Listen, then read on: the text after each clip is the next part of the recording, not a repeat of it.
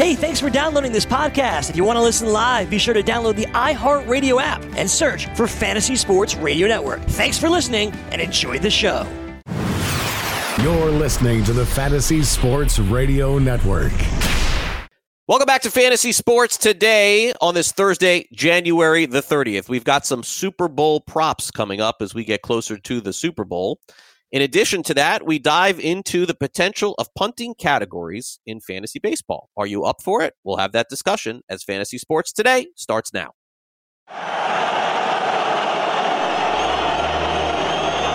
Fantasy Sports Today. Toward the end zone. It is caught!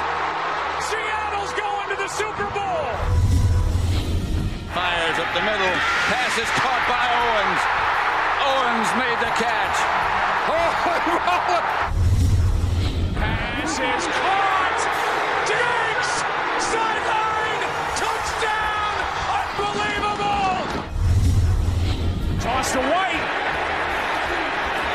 He's in! Patriots win the Super Bowl! Welcome back. This is Fantasy Sports Today. Craig and Joe here with you on the Fantasy Sports Radio Network. You can follow me on Twitter at Craig Mish, at Joe Pisapia17. And Joe, always an interesting dynamic to see whether or not you think that you could punt a category. I know in head-to-head leagues, it's certainly easy. You just don't get steals or you don't get saves. If you're playing in a head-to-head categories type league, points obviously completely different than that. But what about in a 5x5, Joe? Is that something that you could pull off and just say to bleep it with the saves, bleep it with the steals? I'm just going to go all in on power, speed. Wins are very hard to quantify depending on the league that you're playing in. The players don't necessarily win all the time. What do you make of that? Well, I'm not a big fan of punting, just generally speaking. I don't like it in the NFL. I don't like it. No, just kidding. I don't like punting categories only because I feel like then you have to be so extraordinary in order to win. Because if you're going to take a 0 or a 1 or whatever, a 2 or 3 in a category overall, it becomes very difficult to win a league that way. So to me, punting is for the people who don't have the patience to craft a good strategy. Now, punting is also relative to draft punting. I don't think it's the same thing as punting. There's some people that would just flat out punt a category all year, and I think that's definitely the wrong thing to do. But if you're telling me you don't like the way stolen bases shape up, or you don't like the way saves shape up in terms of the value you have to pay in a draft for them, that I kind of understand, because we also see a lot of these guys nowadays, a lot of the 8th inning guys get drafted that never used to happen 6-7 years ago. Now all those guys are done. In a 15-team league, they are all of them are picked up. Now, what happens is those guys do get dropped over April because people have injuries, they have needs, they have to, they make trades. So by the time you get to Memorial Day, a lot of those guys get back on the market. So if you're going to punt anything during the draft, I think saves are something you can punt and then try to acquire via trade or acquire via the waiver wire, because those are two places where all of a sudden they pop up. Somebody might be really good in saves, and then they have a surplus because they pick somebody else off the waiver wire. And then you could say, hey, you know what? You have a deficit of outfield. This guy is closing games. He's on your bench. Let's make a swap. You have to have good relationships in your league in order to punt a category and then try to fill it.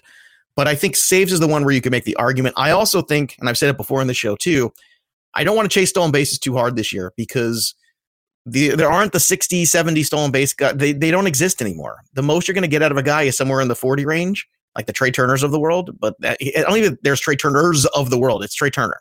So I think when you're looking at just getting a bunch of guys, you can go from, 10 to 15. I think that's a way to be responsible and not altogether punt. When you're looking at 2 guys on a board who are going back to back and you have a choice to take one of them, maybe the guy has, 10 points less in batting average, but he's going to steal 6-7 more bases. I know it doesn't sound like much, but those 6-7 bases add up. So I think that's my approach. Are you somebody that has a plan when you go into a draft, Craig, of saying, you know what, I'm going to punt a category. I'm not going to chase this or chase that. And do you believe that's a viable strategy? Yeah, I don't ever have one of what would be considered the top closers. I never do. It just doesn't matter what year, what scenario, what round. I'll never ever have a top 3, top 4, top 5 closer. And every year it seems to be forgotten.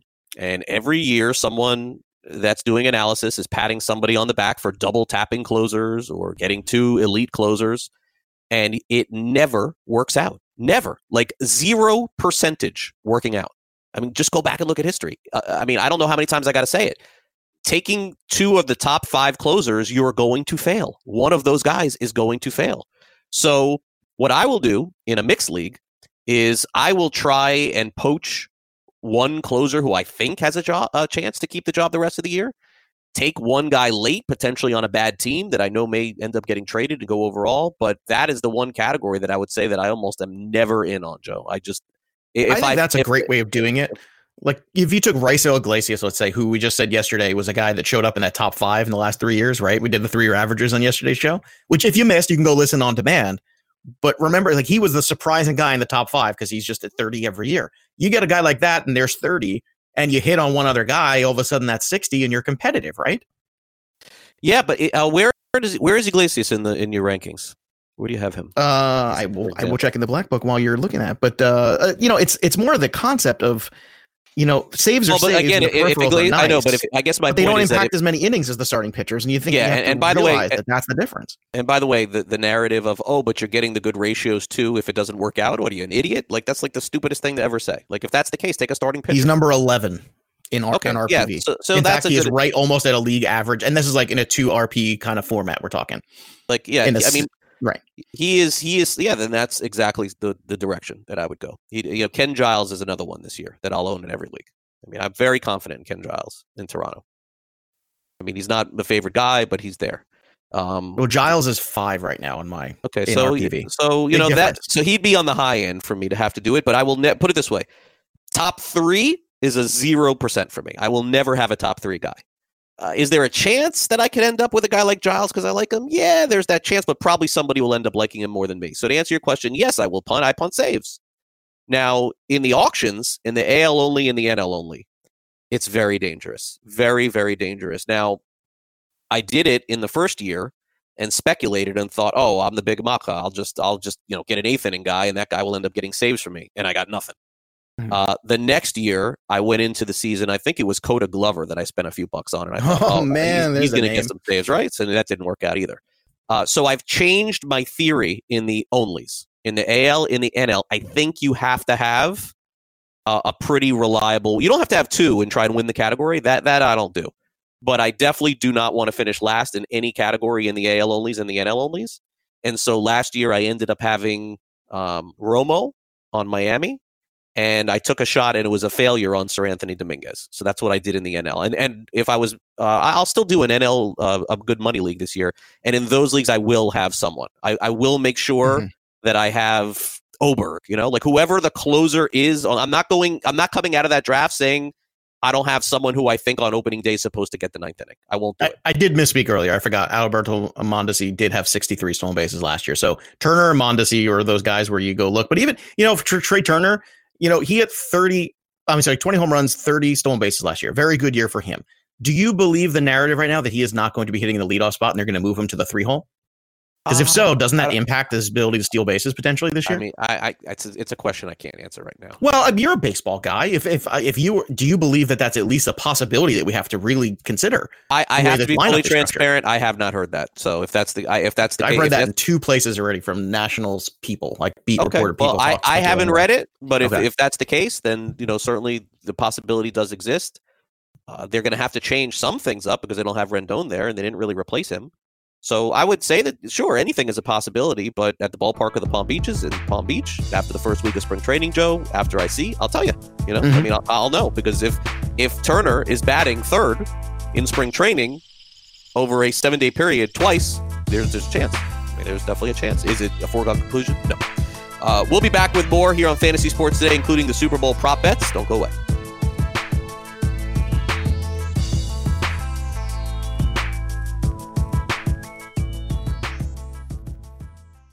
SportsGrid.com. Betting insights and entertainment at your fingertips 24/7 as our team covers the most important topics in sports wagering. Real-time odds, predictive betting models, expert picks, and more. Want the edge? Then get on the grid. SportsGrid.com. Well, I like Fantasy Sports Today. And I like football. And I'm going to keep doing them both because they make me feel good.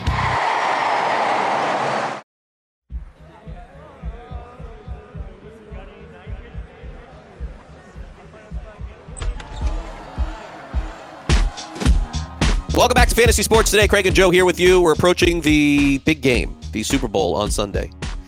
Joe, is it weird for you that some of these places that advertise they can't mention Super Bowl, like they're going to get sued for millions of dollars? It's kind of silly, right? Like you see. Do you mean the big game? Yeah, are we allowed to say Super Bowl on here? Like, do you think there'll ever be a day where we're doing a show we can't mention Super Bowl? I've done a show on this network before we could mention Super Bowl. Really? So, oh yeah. Years and years ago, Greg, when you were just a simple beat reporter doing your national radio shows, and I was just a simple guy. We had to say the big game. Huh? Really? In commercials, you had, like in reads, gotcha. You had to say, if you got your stuff for the big game, make sure you're ready because the big game is this Sunday. The big game. All right, well, let's get back to the big game here. Total receptions for Deebo Samuel on the same. We're going to do some 49ers props here today. We've gone back and forth. 49ers, Chiefs, 49ers, Chiefs. Today we'll do 49ers. Total receptions by Deebo. Oh, I have my props list, by the way. I can give them to you tomorrow. I have them all done. I have 10 props. Total receptions by Deebo Samuel. The total is 4.5. The under is minus 150. So you're risking 150 to win 100 if you go under 4.5. The over is plus 130. So if you bet 100, you win 130. I would say over. But I don't know if it's a good bet from the way you've described it to me. Do you feel it's a good one? The over is, I don't know if the over is a good bet in theory, but money-wise, it is a good bet because you're risking 100 and you're winning 130 if you win. Oh, yeah. So I'll throw you. So when I inverted in my mind when you said it. I thought you had to. I got you. So no, actually over and yes.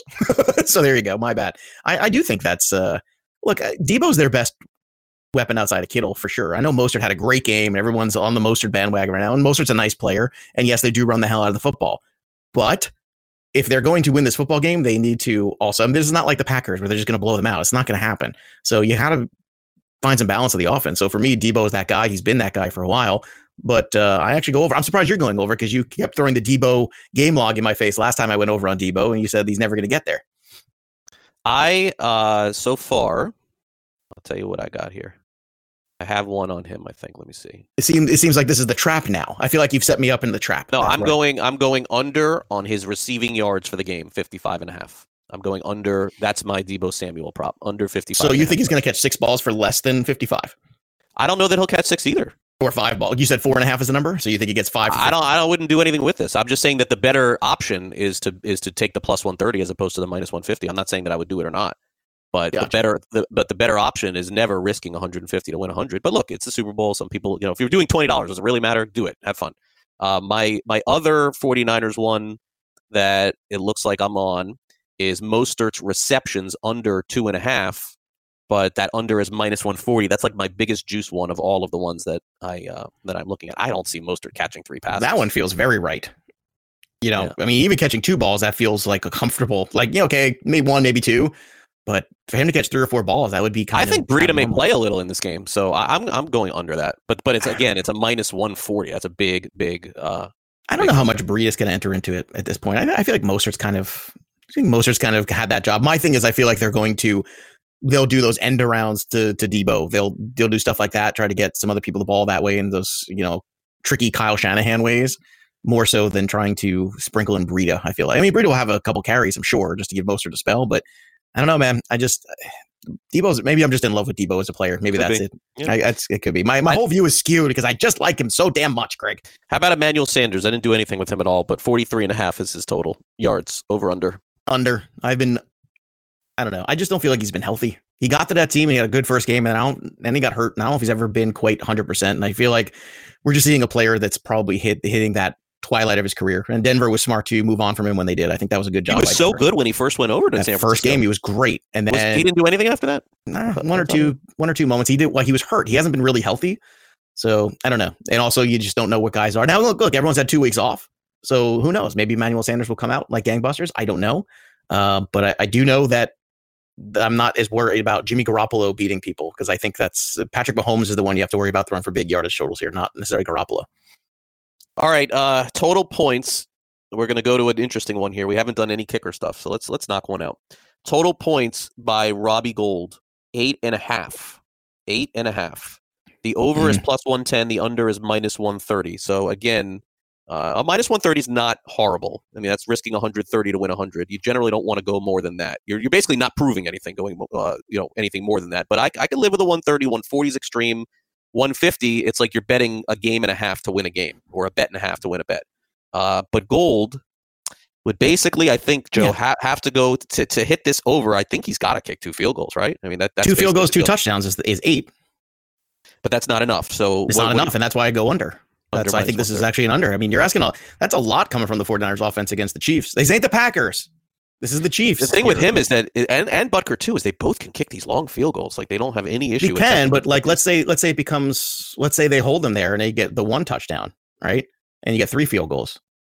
So there you go. You're a 3-6-9 right there. So that's the concern is, do you think how efficient do you think the 49er offense can be in the red zone? And I think what we've learned about them is their ability to run the football means they can be pretty efficient if they get down into that area. So the 2 touchdowns, 2 field goals is what you're betting on here. I would tend to say the under here because typically I also think off the layoff, most of the times you get these Super Bowls with the 2 weeks off and you get the first quarter, a little bit of the teams just feeling each other out, which from a time perspective allows you a lot less time to score.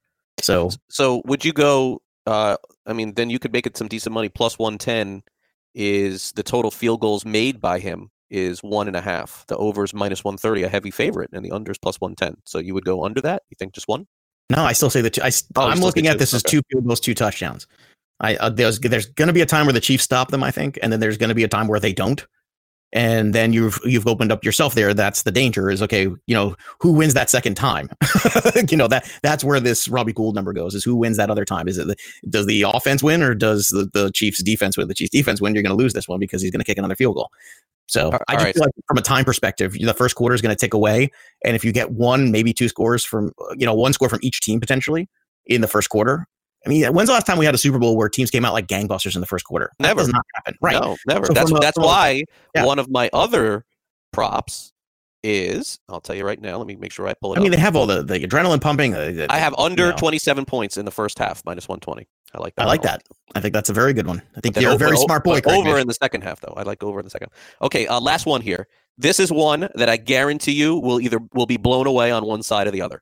This will not be close. Either this will be a easy win or a easy loss for you. It will not be close. Kendrick Bourne, 24.5 receiving yards.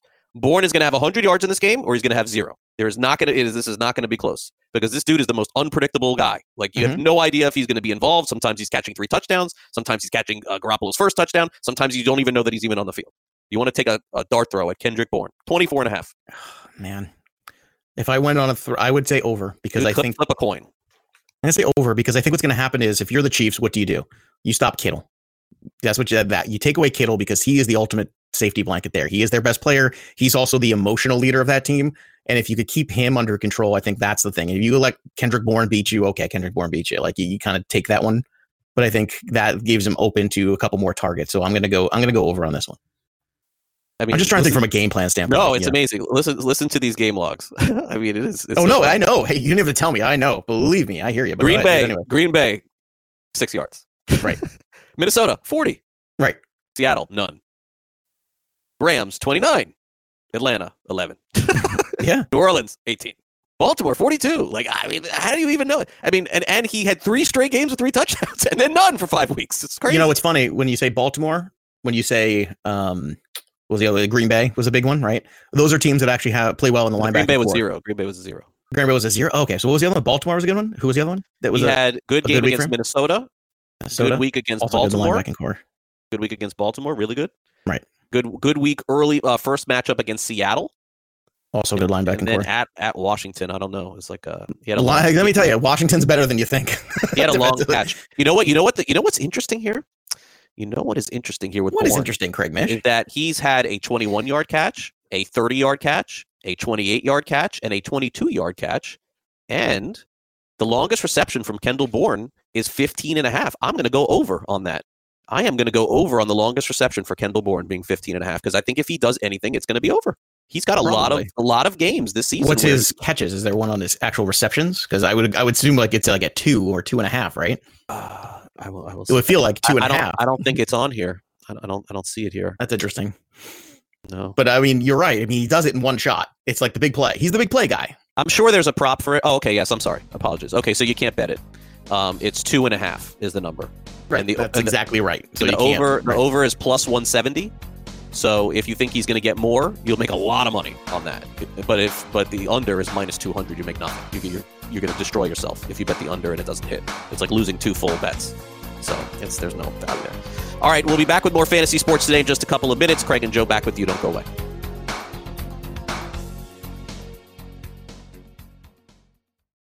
SportsGrid.com. Betting insights and entertainment at your fingertips 24/7 as our team covers the most important topics in sports wagering. Real-time odds, predictive betting models, expert picks, and more. Want the edge? Then get on the grid. SportsGrid.com.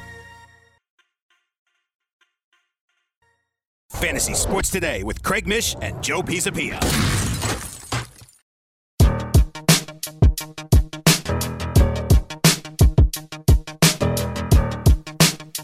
Welcome back to Fantasy Sports Today. Craig Mish, Joe Pisapia back with you. One of the things that I've always done throughout the years is try to find good assets on bad teams, because you know at the end of the season that there's going to be a Whit Merrifield that's going to be a stud. If you look back last year, I mean, I understand why the Orioles did it, Joe. I mean, they basically are not trying to win. But Jonathan VR was graded out last year. What, first round pick in fantasy? Like, based on the numbers that he had last year, like second round pick at the worst. Mm-hmm. So, and he's on Miami now. He was on Baltimore last year. So I guess the point that I'm trying to make as we dive into this is that on every team that's going to lose 90 games, 95, 100, maybe even 110, there's going to be fantasy value somewhere. Identifying it is not easy. It really isn't, because there's a lot of variables involved. Variable number one, the players on the team. You're playing in a season-long roto, and then all of a sudden July comes, boom, he's gone, back up somewhere else. Happens every year like that. I know that you can't approach that going into the year. Smart people always say, don't look at it as the guy's going to get traded. You can't approach it that way. You got to look at it like he's not. But it is in the back of your mind when you're looking at somebody like Josh Bell and you're wondering, I wonder if he leaves that environment in PNC, plays in a great division, plays in Cincinnati, plays in Milwaukee, a lot of possibilities there.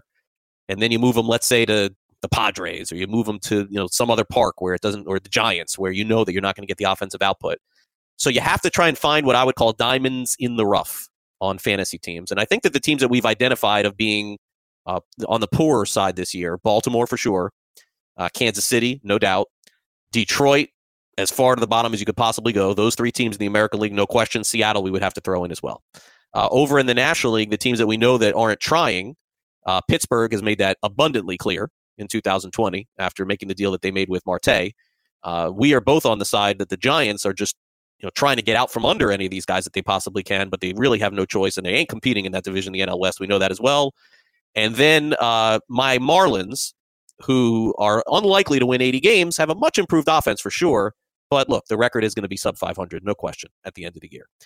So Orioles, Pirates, Mariners, Giants, Tigers, Marlins, Royals. Before we move on from these teams, are there any other really bad teams that we have missed here, Joe, that we think that maybe there are some diamonds out there? None really come to mind here. Well, the Royals I think the Royals from a pitching standpoint are a problem. But from an offensive standpoint, there's a lot of assets I like there. I mean, Mondesi is who I spoke to earlier. Let me correct myself. I was looking at the projections for this year. He stole 46 bases last year. He probably would have stole 60 if he actually had stayed healthy. But Mondesi, Whit Merrifield, Soler, Dozier, some really good assets there fantasy-wise. Not like, we're talking like first couple round assets here. So I don't think any of these other guys and these other teams you could put there except VR on the Marlins. Everybody else, we're talking, doesn't come close to the first 4 rounds of a draft. No. So therefore, I can't put KC in that same thing because they have at least 2 guys, maybe even 3, that you can put in that conversation the first 5 rounds. The pitching is terrible, but you also got Ian Kennedy, and he looks like, he was pretty steady last year, as crazy as that was. That whole thing, he was steady enough. That you know what is true as I'm listening to you talk about this? What's that? The Royals have more fantasy options than the Rays. How about that? Because of the way the Rays use guys? Yeah. The Rays are a really good team in reality, but they're not. Well, they've got 3 pitchers who are going to go in the first 5 rounds of Morton, Snell, and Glasnow. So right off the bat, that's another one where you kind of elevate them. Then you got Austin Meadows. For sure. And then after that, you're right. There's definitely, from an offensive standpoint, they leave a lot to be desired. No, they're not. And then, by the way, they're very good. It's just they platoon a lot and they use guys in different spots. But I think whenever you have anybody going in the first 4 or 5 rounds, I think you automatically say, okay, well, that's at least a fantasy relevant team and I just gave 3 players on both of those squads there of KC and Tampa, where we're talking first 5 rounds relevant players. None of these other guys on these teams are first. I don't think so. By the way, it shows that I'm a little out of it, but I would question that. Maybe I am completely wrong. But you're saying to me that in terms of ADP, no, I'm going back to the Rays. You're saying to me that in terms of ADP in every draft, Morton and Glasnow are going top 5 rounds. Blake Snell is at 33. Him, overall. I know. Yeah, him, I know. Yeah, for sure. I'm looking right now. We've got Charlie Morton's at 60 overall on NFBC. So Tyler Glasnow's at 71 overall. Okay, so yeah, borderline top 5 rounds in 12-team leagues for sure. Mm-hmm. And well, 15, and 15-teamers definitely. I'd love to play in a 12-team team. What's that like? I haven't played that 12-team league in ages. Most people do. Most people do. I know. It's such a different game when you do, but still, just because that's the ADP doesn't mean somebody won't reach for Glasnow because they're in love with what they saw last year for a short sample. Yeah. So I think that's something to keep in mind. But I think when you're looking at some of these teams, you start off with the Orioles. We talked about Nunez as a guy for some cheap power. You can make a case potentially for Santander or maybe Austin Hayes, who gets a job at some point. I do think Austin Hayes is a good hitter, had some development slow because of some injuries, but I do think that's a guy that when we look up, he's going to be one of the most added guys and a guy that can contribute. John Means at the top of that rotation. I would take Means because he was pretty decent last year. He's not a world beater, but if you need a body there in the rotation, you're not going to get a lot of wins. And of course, you got Trey Mancini, who had a breakout fantastic year. Yeah, he's great. But Mancini's like that one guy. But you can get Mancini stats at that position from a lot of different players. But I think the Orioles at least have Mancini. They have one prime player. Outside of that, the Orioles are a tough sell for fantasy for sure. Yeah, they really are. And I'm digging. Who's got the ninth for this team? Is it Givens? I guess. I mean, that's what it seems like, but this is a 60-win team at best, Yeah, their total is even lower than that. Yeah, I know, and I can understand. All right, now the Pirates are interesting too because you talked about. We'll go to the Pirates in a second. Let's stick with the American League, National League. Okay, you'll do the ALs. Okay. So is Detroit worse than Baltimore going into the season? Yes, because they don't have. I think that elite guy in Mike Mancini is a legit guy.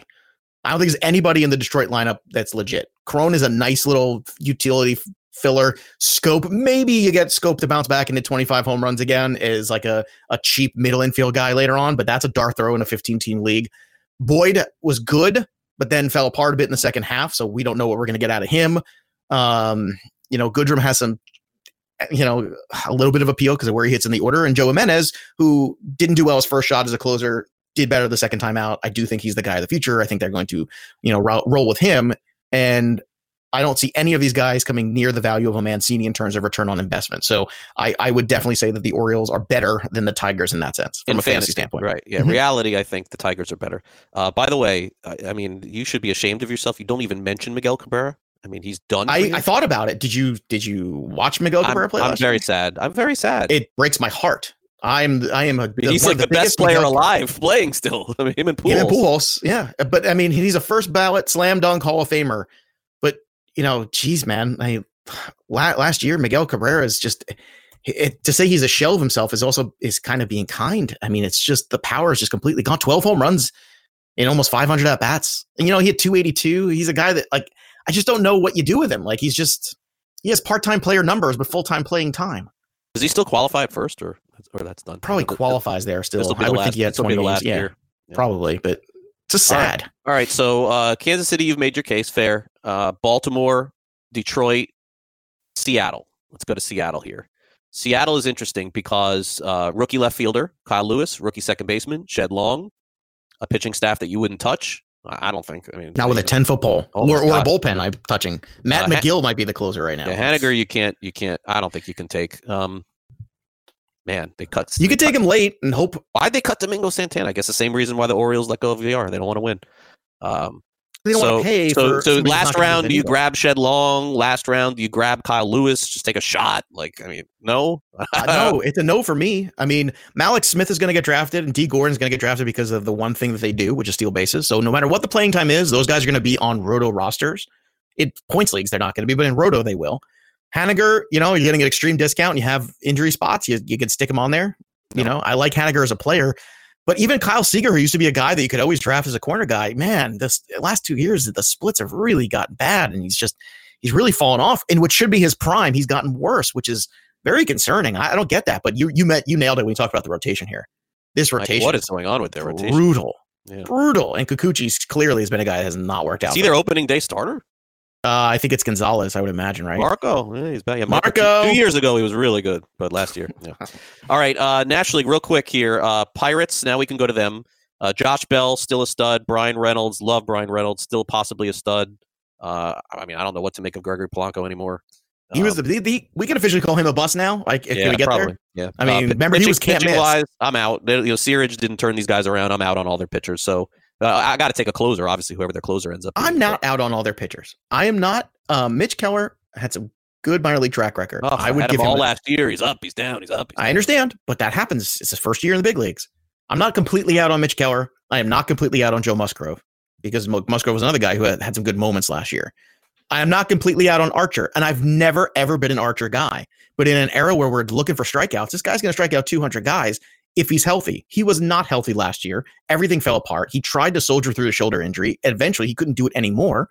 And then he went on the IL, and he missed the rest of the year. If he's healthy and he shows you like he looks pretty good in spring, he is the most useful chip that they have to flip and bring in some more things and continue this rebuild, because somebody's going to an Atlanta. Somebody's going to need a Chris Archer for sure. So I like Archer a lot, because I think there's a good chance he makes 15 starts for some other team this year. And if his first 14 starts bring up that value, then you've already got a pretty darn good season from Chris Archer. All right, let's end with the Giants. Yastrzemski, maybe take a shot. I don't know. Cueto's getting $700 million a year, right? We already talked about that yesterday. That is. You know what? Longoria probably will hit 20. NL only leagues, Longoria will probably hit 20 home runs. In NL only, you're going to get Longoria, Yastrzemski, Cueto, Samardzija, all those guys. But in mixed leagues, no. I don't want any of these guys on my roster. Even Posey. Even Posey. Well, because in those two catcher stupid formats, I know he's done. 7 home runs. I know. Who's had a more overrated? He could be a Hall of Famer, Buster Posey. I just threw up in my mouth a little bit. Why when not? You said that. Oh, come on. Who has had a more overrated career, Buster Posey or Joe Mauer? Go. Joe Mauer. I would agree. Buster Posey's won World Series, multiple World Series, multiple All-Stars. He was also on a better team. Year, MVP of the league. Come on. Buster Posey was. And he's a catcher. He had a great career, but it's over. And listen, and the good news is that he's only owed. Let's see how much money Buster Posey's owed. They did a great job with that contract too. $22 million this year. $22 million next year. How many years left? Only $44 million they owe him. Oh, look at that. Someday the Giants will be good. All right, sadness to fun. We'll go to the bullpens next. Don't go away.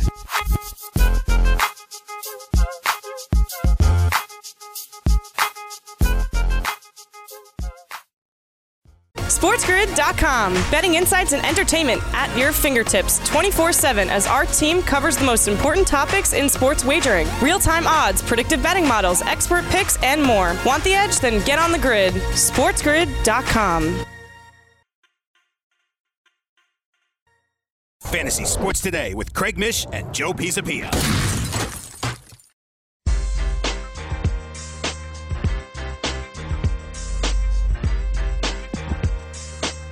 And welcome back to Fantasy Sports Today. It is Craig Mish and Joe Pisapia here with you on the show. A lot of fantasy baseball discussion today. It's really getting time to fire that up. And my least favorite thing to talk about, honestly, is the saves and the bullpens. I've tried to avoid that as much as possible. I remember working on my old show when my producer would say, we haven't talked about the bullpens. We haven't talked about closers. I'm like, what is there to talk about? It's the same thing every damn year. You get to May, 10 guys don't have the job that they had in April, right? Like, it's every year. People don't understand this. Let me explain. People always ask me this. Okay. Why, Joe, do closers flame out? Why do they not last? Why are they not that good? There's a lot of different reasons, but here is the easiest explanation for it. The reason is that in general, not all of them, Mariano Rivera, Bruce Sutter, Dennis Eckersley, Trevor Hoffman, if you want to put him in there. I don't. Josh Hader. There are guys. Okay, Kenley Jansen. I'm giving you examples of those are elite guys. Craig Kimbrell, Chapman. Craig Kimbrell pre last year. Chapman not anymore, but was. Yeah, but look, but Kimbrell also didn't have a regular offseason. It was a weird year, right? But I'm just saying in the history of baseball in general, the history of baseball, when you are a child and you're growing up and you are a pitcher. Your goal is not to be the closer on the Orioles. Your goal is to be a starting pitcher. Now, if by default your skill set leads you to pitch in the major leagues, God bless you. It's an amazing accomplishment. It's a pitch in the minors, let alone the majors.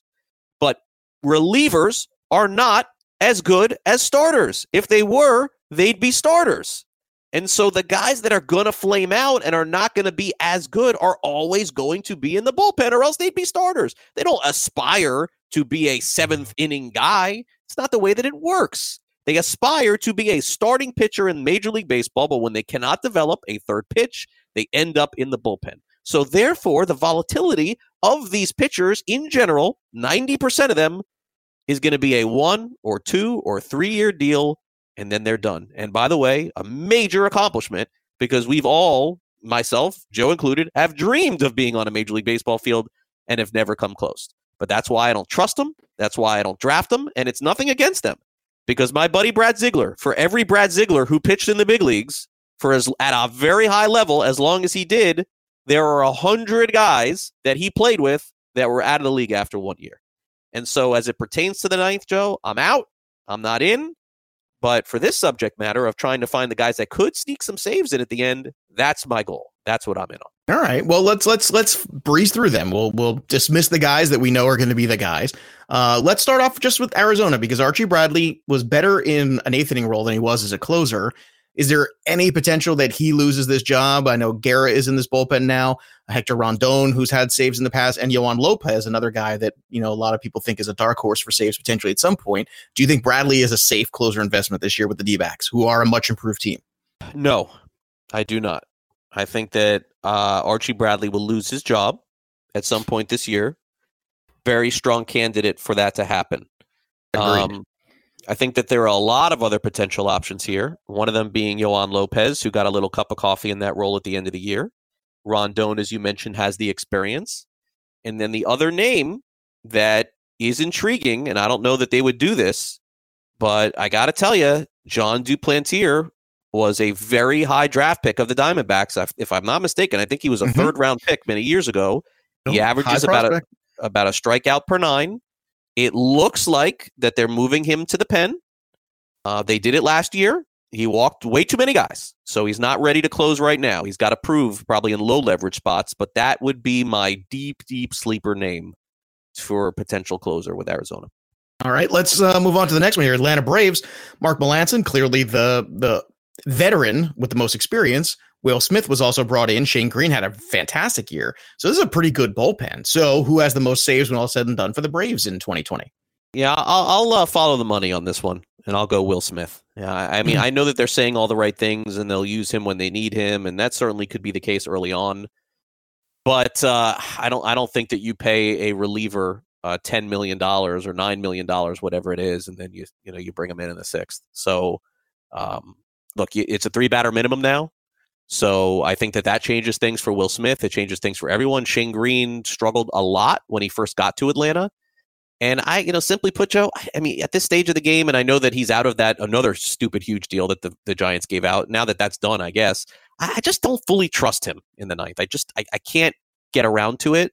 So I think Will Smith would be the guy that I would guess to get the most saves. But on that team, most saves, what does that mean? If I set the over-under for Will Smith saves on the season, I'd set it at about 18. 25? No. I think he could get that earlier. I think it could be potentially earlier. No, I would set it a lot. No? Okay, I'd set it a lot lower. I would say. So is that the kind of one that you would take Melancon and then take Will Smith and handcuff him? So you know what? That's dangerous too. Because in the auction, no, I learned my lesson with that too. Because then what you're doing is, let's say you're spending $12 on Will Smith and $6 on Melancon, or $7, let's say hypothetically. I mean, you've just overspent 2 guys to get not even guaranteeing you saves, because it could be Shane Green at some point. You never. I think Shane Green is a distant third in this race. I do. That's just my opinion. But you never know. It's so volatile. If you're following the money, like, he's got to go past the money guy, and he's got to go past the veteran with experience closing games. I think that's like the perfect storm. That would, to me, would take injuries for that to happen. Personally, that's where I kind of lie. Let's move on to another one here. That's a lot of saves, though, for if you're saying the 20. I would have to 40 saves. If that was the Vegas number for a team that's going to win 100 games is not that many. But he would have to have it all year without a blip, and that's what I don't. No, I mean 40 between the two of them. That's what I'm talking. Combined 40 for the investment of the $10. I don't know. I've failed. $10, 40 saves in an auction. I actually make more sense than in a snake. I think it's harder to do it in a snake draft. That never works. I got a snake. All right, let's do Scott Oberg. Right now is the closer of the Colorado Rockies. She's still got Estevez and Wade Davis there. So anything shaking out there? Yeah, this is one that I don't trust. So I probably wouldn't. What's Colorado? So you're in on it. Like, didn't the Rockies try to sell me Jake McGee was going to be the closer 2 years ago? Oh, Jake McGee's there still. He's still on the roster, buddy. Didn't they signed Dunn to some stupid deal, 2 years, $8 million? I'm out. I'm out on the Rockies a couple years ago. Yeah, I'm out on the Rockies closing situation. I'm out. All right, fair enough. Ian Kennedy, did you buy in? Are you buying in now for this year that he's the guy? They're getting closer to being able to move him. So that would be a concern for me if after the All-Star break they decided to move him. I would put his number at about 15 saves on the season. Okay. So one of the bottom 5 closers in baseball. 25. Do we feel comfortable with the Anaheim Angels, Hansel Robles? Or by the way, on the Royals, Richard Lovelady is a guy to keep an eye on. Okay. Angels, love that name, by the way. Pretty sure he's a Downton Abbey character. But, good guy. Yeah. Okay. Angels. Hansel Robles was awesome. Do I trust that's going to happen again? No. I feel like that's, I see, I'm with you. It's like everyone's like, well, it's Hansel Robles. And I keep saying, is it? I mean, how often have we had this? What are my other options? Ty Buttrey, who was a guy everybody liked going in. Cam Bedrosian, who's had some moments in that role. What's Middleton's situation? I don't know. He missed all of last year, if I'm not mistaken. Yeah. That's the late round guy for me. Kenyon Middleton. Actually, no, he didn't miss the whole. He had 11 games he did play, but thanks. Not a lot, but wasn't very good in them. But he had Tommy John. Right, I know. So I don't know. I think that's tough. Guy bouncing back from Tommy John to make him the closer. Stay away. All right, stay away is good. I like stay away. Ryan Stanek, Miami. No, it's Kinsler now is the closer. And Kinsler. That's right. I'm Mike Brian. That's right. Not Matt Kinsler. Sorry. Why isn't this updated on Roto World? That's weird. And by the way, I have no issue with taking Kinsler at all. I think that he's going to save. They'll play. Their offense is not fantastic. They'll play a lot of close games. They'll trade him in July. So look at Sergio Romo's numbers last year. If you like an ERA pushing 4, a WHIP pushing 1.2, and about 16 saves, that's who he is. That's what you're going to get. All right. How about Minnesota, a team that's probably going to win a lot of games? You got Taylor Rogers. Stay away. Sergio Romo and Trevor May. Away. They're using all those guys. Stay away. I wouldn't even set a saves total on any of them at 15. None of them. I think they all split the gig. All really high-level good pitchers. If you ask me who would be the guy who gets the most, I'm going to say Sergio Romo. it could be, but I'll tell you, Romo was shaky last year for Miami. I'm well aware. And he is definitely under the category of pitcher that is my theory on guys who, how do you lose a gig? Your closer's gig is you blow 3 saves. That's it. Mm-hmm. You blow the first one, no biggie. You blow the second one, they start to, wonder. You blow the third one, now all of a sudden they announce that they're moving him out of the closer's role and they're moving into a less, so this is like the Leclerc. Go back, look at everybody. It is 3 saves and you're done, unless your name is Jansen. That's it. You're done. Well, Edwin Diaz blew more than that, but they had such an investment in him. Gosh, it's like the money you do about that. Yeah. Well, speaking of him, I wasn't going to put him in here, but with Betances being there, does this put him on that 3 and out possibility, or at least a temporary? I feel removal? Much better about Diaz this year than I did last. He was going way too high last year. Way too high. Yeah, I'm okay. I'm okay with taking that shot there on him this year. All right, Oakland. You believe in Liam Hendricks? I do. I like Liam Hendricks. Yes, I do. And again, is he being drafted, Joe, as a top 5 closer this year? That's my only issue. I'll tell you right now, if he's being drafted as a top 5 closer. In the meantime, why don't you riff on Liam Hendricks? Why you like him so much? Well, I like him because I don't think that he is reliant on one pitch. And that was the issue with Treinen. Treinen was kind of reliant on one pitch, that slider. So when that started failing, Treinen went in the other direction. By the way, Treinen going into 2019, quote, elite closer. Can't go wrong by taking Blake Treinen, right? Everyone said that about Blake Treinen. What happened? I didn't say that he was going to fail, but a reason why I will not take a Blake Treinen in a fantasy draft. I will not take Kenley J. I will not take the top guys. 37 in terms of pitchers, in terms of relievers. He's basically going, in that same, like you said, top 5. So Kirby. So I'll be out. I'll be out on Liam Hendricks, but I trust him, but I won't take him. I won't take him. I think that's fair. I think that's very fair. So passed on there. Let's go to Philadelphia. Do we feel good about Hector Neris in this role? No, definitely not. So is Robertson, Sir Anthony Dominguez, or it's a big cluster? I'm out on it. Yeah. But I will say this. It's Ian Kennedy. I'll have a very good feel on this with a wink wink and a nod by the time we get closer to the season. Ooh, I love I love doing a show with you. It's like I will have a good feel on this one. A lot of winkings and nodding and a lot of, you didn't hear from me, but I will know who the Phillies closer is going to be. All right. Well, when you find that out, text me. You know my number. No, you know my number. No, you know my number. I have to bother you every day. Who's the Phillies closer? I'm going to text you every day for the next 3 weeks. Who's the Phillies closer? Wait till not next week. You got to wait till March. Okay. All right, just tell me. Any more? And if you have an idea, tell me. Yeah, let's do Keone Kela. You going to keep that job in Pittsburgh or no? Has a chance to be the top closer in fantasy baseball this year. Whoa, Maron, look at this guy going out on a limb. Has a chance. Yep. Has a chance to be. I Horrible already know how you attitude. feel about Seattle. Horrible attitude. Terrible guy. But yeah, the Pirates are going to look to get out from under this dude as fast as they can, and they are going to throw him in every high leverage spot. and he could save 40 games with the Pirates this year. Yep. Look at that. In terms of the rest of them here, Kirby Yates is no worries. No worries, but not taking them to going too high. That's fair. San Francisco right now. Ugh, move on.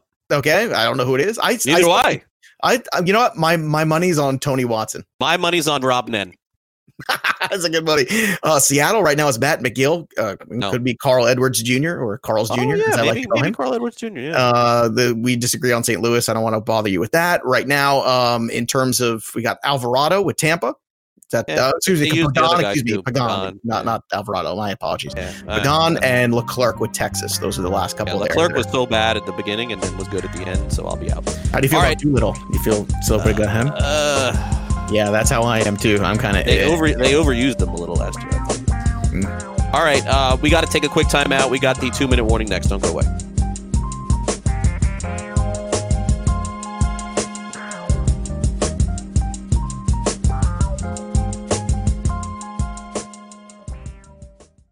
SportsGrid.com. Betting insights and entertainment at your fingertips 24/7 as our team covers the most important topics in sports wagering. Real-time odds, predictive betting models, expert picks, and more. Want the edge? Then get on the grid. SportsGrid.com.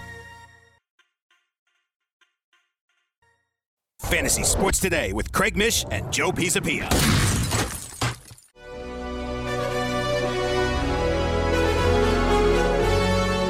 Welcome back to Fantasy Sports Today. We're getting ready to send it over to our friend Dr. Roto at the top of the hour. Before that, let's hit our 2-minute drill.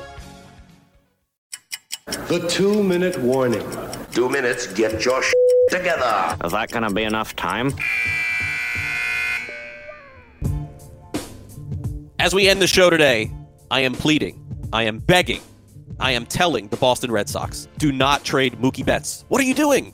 How many players are you going to have to draft in the next 10 years to pray that somebody will even be 75% of what Mookie Betts is? I get it. You're under financial restrictions. I get it. You don't like the way that Dave Dombrowski was handing out money over the last 5 years. All those things are understandable. But isn't the future trying to find somebody just like the player that Mookie Betts is? He wants a lot of money. Yeah, a lot of guys do. You gave it to JD Martinez, and JD Martinez is a phenomenal player. How can you justify giving that contract to JD and then you don't go out and try and keep Mookie Betts? This trade is going to be a disaster if they trade him. It is not going to work out. And the Red Sox, I understand, are going into a year where they feel on paper, maybe they're not as good as Tampa Bay. Maybe they're not as good as the Yankees. But you don't tear it halfway down. You don't trade your best player and still have JD and still have Bogarts and still have Devers and some of these other players. I hope that this doesn't happen for Boston. Not that I'm rooting for it one way or the other, but I just don't see this working out well. And I think Mookie Betts is a superstar heading into a spot where someone inevitably is going to pay him what he wants and is probably one of the top 2 or top 3 players in the game for the next 10 years. Don't do it. That'll do it for the show. Thanks again to my co-host Joe Pisapia and our producers Sean Guastamacchia and Chris Pavona. I'm Craig Mish. Full-Time Fantasy is next. Our full Super Bowl preview is tomorrow. Talk to you then at noon. Bye.